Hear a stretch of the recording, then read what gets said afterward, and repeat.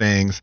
I got my main man, Adam Alexander, host of NASCAR Race Hub on Fox, also Xfinity Series play-by-play guy, and former guest of Westcott Range, one of my good homies, Adam Alexander. What's going on, man? Hey, Wes, how you doing? I'm doing all right, man. I got you in here, on the show, first time to talk a little bit of NASCAR, man, to get our listeners primed for what they could see on Sunday in this season. Yeah, man, it's an exciting time, Wes. You and I have been around Fox Sports for a long time, and get to see, how the pace of play changes this time of year. Everyone really starts getting fired up and excited, and a lot of work goes on behind the scenes in preparation from a TV standpoint. I know you've been a part of that, and it's good to see all that hard work pay off as we head to Daytona and put the cars on track and really get to see what the season's all about. Yeah, man, no doubt. So starting things off this weekend with the 500, when you look at the odds, Denny Hamlin is the favorite, a guy that's always up there every single week. Then it's followed by Blaney, Larson, Chase Elliott, Logano, and my man Kyle Busch. And then you see Bubba Wallace sitting there at ninth as far as odds for the Daytona 500. But what are you expecting to see? What can the fans expect to see in this race besides a big old crash or two? Well, it's really not surprising to see Denny Hamlin as the favorite. When you look at what he's been able to accomplish in recent years in that race, I mean, he's won 3 times. He's one of a few drivers that have 3 or more victories. Of course, Richard Petty, the all-time leader, with 7 Daytona 500 wins. Cale Yarborough has 4. Jeff Gordon, Bobby Allison, those are the kinds of names you start talking about when you get into those drivers that have won 3. Denny Hamlin in that category, and really when you look at it, and I know in sports we can always do this, the woulda, coulda, shoulda, but Denny could easily have more than 3 wins in the Daytona 500. He is just really, really good in the draft. We did a piece with him last week, and he's like any other competitor. You talk about the ones that got away, and so I feel like he goes into Daytona as someone that is at the top of the list, and he always should be, just because of past performance, the equipment he's in, and the ability that he possesses in this style of racing. It's interesting that the betting favorite prior to the Clash in Los Angeles a couple of weeks ago, Chase Elliott was favored to win the Clash, the Daytona 500, and the championship. After practicing the Clash, he slid down to 3rd on the betting board for that race. And now, immediately, you start asking questions about where does he fit into the equation. I believe he's a big-time performer in big moments. I really feel like that Chase Elliott is someone we'll be talking about on Sunday.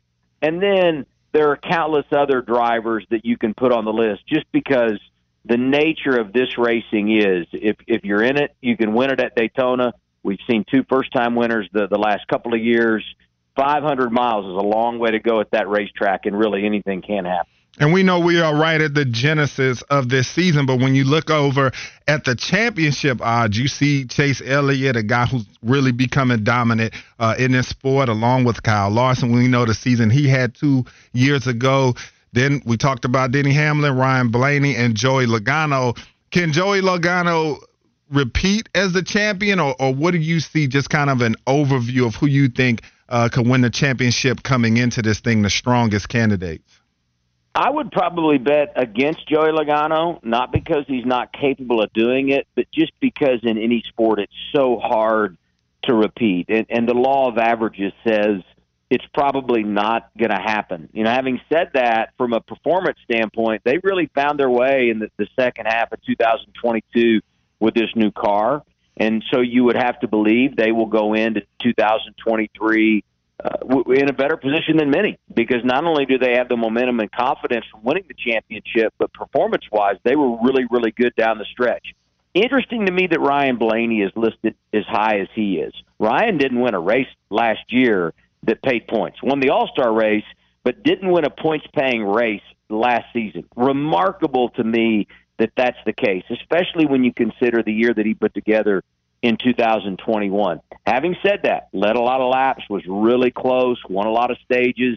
Blaney is a guy, another really good racer when it comes to Daytona. In fact, his last win came in the regular season finale in 2021 at Daytona. So he's someone that if he gets it going, could be a real player. And, you mentioned Denny Hamlin. Hamlin won a couple of times in the middle portion of last season. That they looked good in the playoffs, didn't win races there.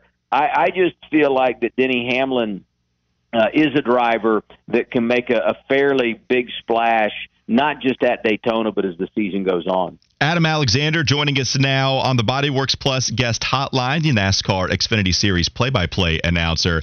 Adam, the Daytona 500 just sold out for the 8th consecutive year. That news kind of coming in really within the last 5 hours or so. How would you describe the popularity of the sport right now? And really, how does it hold up even after Daytona is over and done with? Yeah, I think when you look at the Daytona 500, it's the biggest race, as Wes said, off the top. And we've seen some momentum in recent years in NASCAR, and the fans are really starting to embrace, what's been some of the new ownership groups that have come in. I mean, we talk about Denny Hamlin and Michael Jordan. Brad Keselowski is on the ownership side now, a former driver. We see Jimmy Johnson getting involved from an ownership perspective. So really, when you look at the space of the sport and how it's begun to change in recent years, and then I think in addition to the changes that sport has gone through, some of these young drivers that we really didn't know about have started to gain some momentum and a fan following, which is really, I think started to change the fan base, and the fans like what they're seeing. And in addition, the racing with this new car last year was outstanding. And so I think across the board, when you weigh all those factors and then you match it up with Daytona, which is the biggest race on the calendar, it equals that you're going to have a tremendous turnout. And last year was no different. I know it was later in the week last year when we announced that the Daytona 500 was sold out. But to be able to do it now and know that you're going in to the week without any track activity having taken place, and to know that the biggest race of the year is sold out is a really big thing for NASCAR. And it looks right now like the weather is going to be good, which is nice because you follow Daytona with the West Coast swing, so you want to keep that schedule on pace.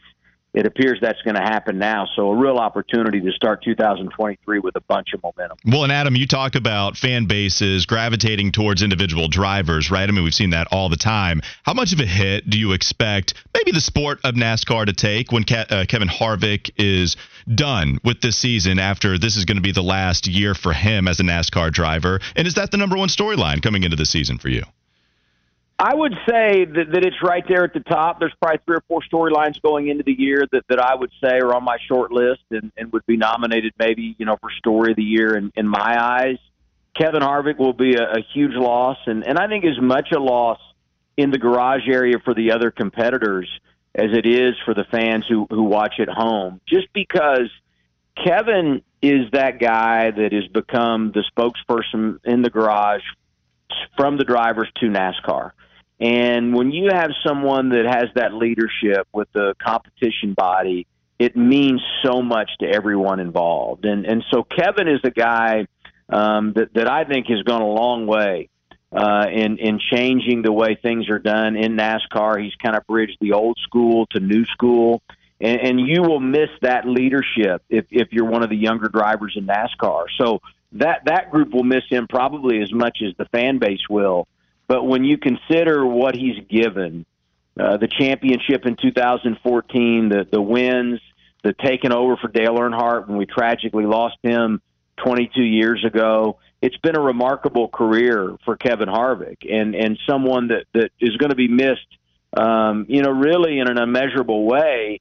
And it's going to be interesting to see what he's able to accomplish in his final year, because if you go back to last year, he made the playoffs. He won a couple of races. It's not as if he hasn't won and it's time for him to go. He's still very competitive, and he's someone that enters this year feeling like he's got a real shot. And, when you look at his nickname, the closer, and you consider what he's done in his career, I don't think anyone would be surprised if he not only won races, made the playoffs, but made a real run toward Phoenix in the championship 4. Adam, real quick before we get you out of here, just rapid fire. We saw LeBron break the all-time points record last week, and we thought that was a record that would never be broken. Is it safe to say that Richard Petty 200 win mark would never be touched?